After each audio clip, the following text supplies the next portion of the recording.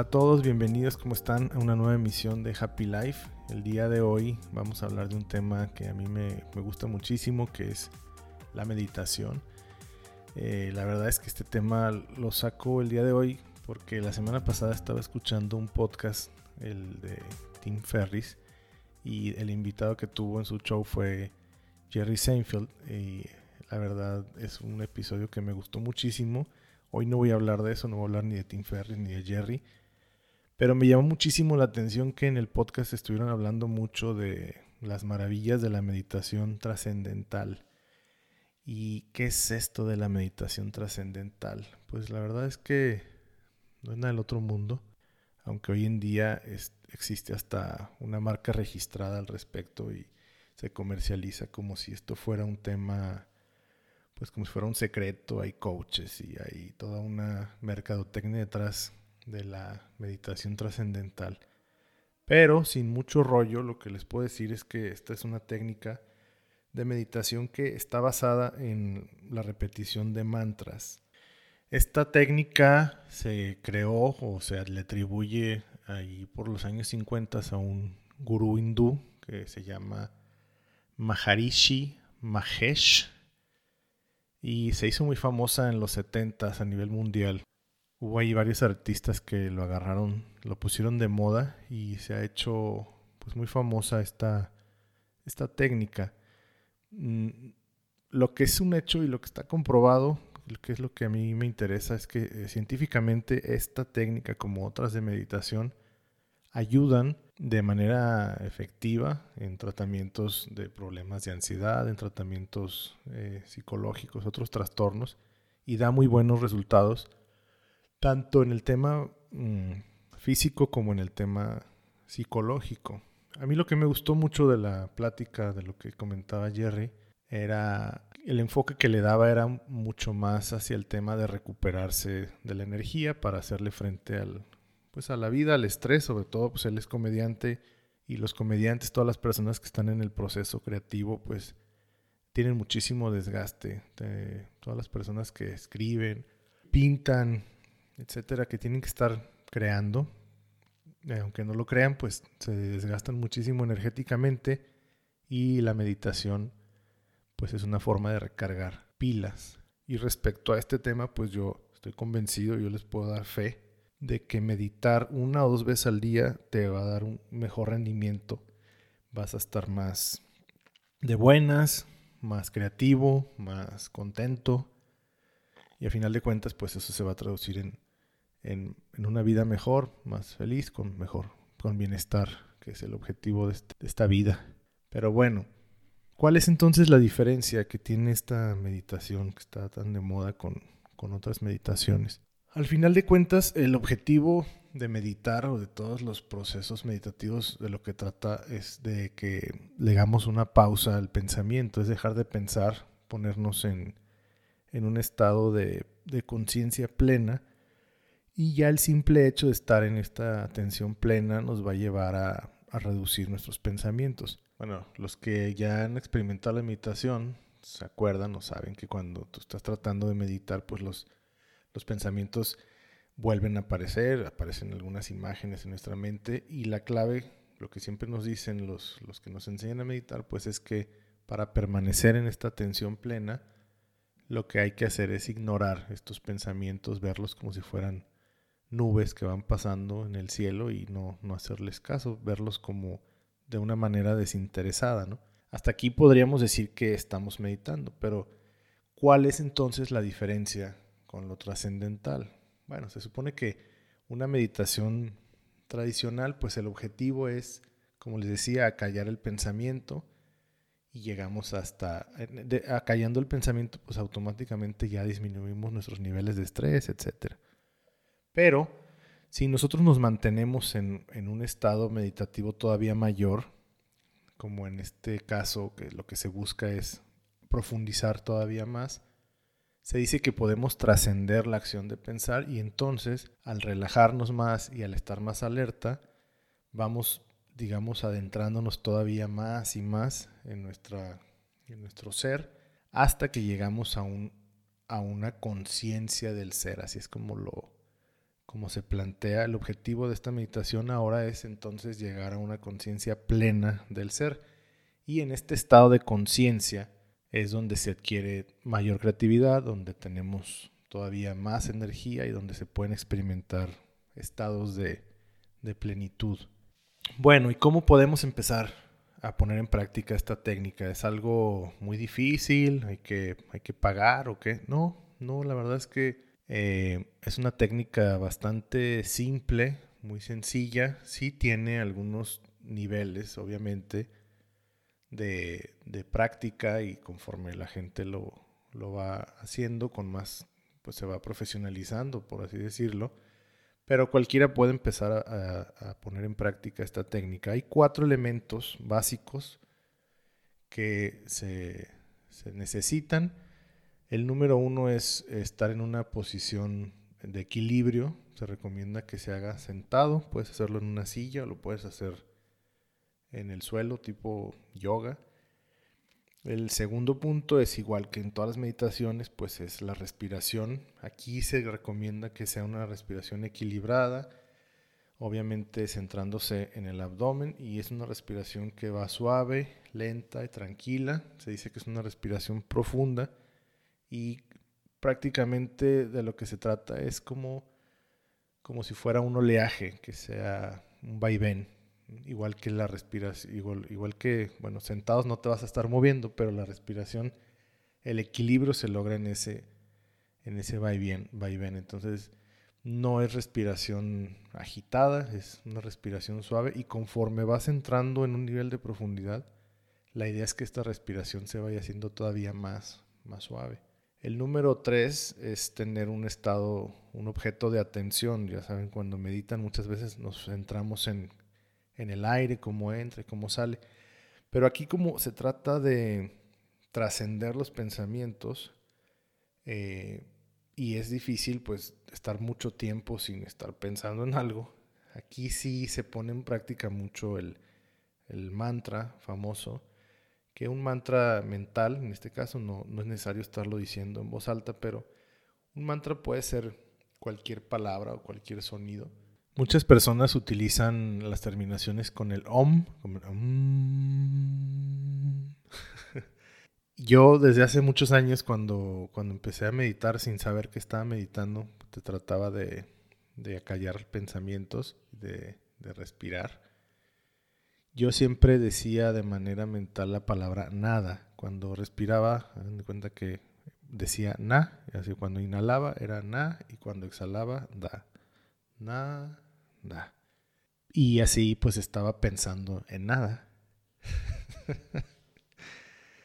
Ok, y el número 4 es la atención pasiva. Esto es lo mismo que en los otros casos de las meditaciones. Quiere decir que dejemos pasar todo lo que sucede sin intervenir en ello.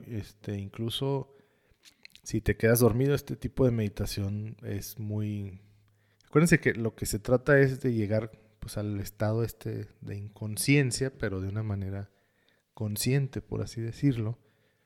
Entonces es muy probable que se quieran pues quedar dormidos. A veces en este tipo de meditaciones a mí me ha pasado que literal me quedo como si estuviera hipnotizado, y de repente estoy así muy derechito y en algún momento se me cae la cabeza como pollo. Y las primeras veces pues sí me asustaba, ¿verdad? Pero ya después, cuando hago este tipo de meditación, pues incluso trato de llegar a ese estado, trato de provocar poder llegar a esa relajación, porque la verdad es que cuando termina la meditación y sales de este estado pues de relajación tan profunda, es muy relajante. Es como si hubieras dormido muy rico, o sea, caes en un estado de realmente tu energía descansas, y te vuelve a dar pila para seguir. La mente también se aclara y ves todo de una manera más positiva.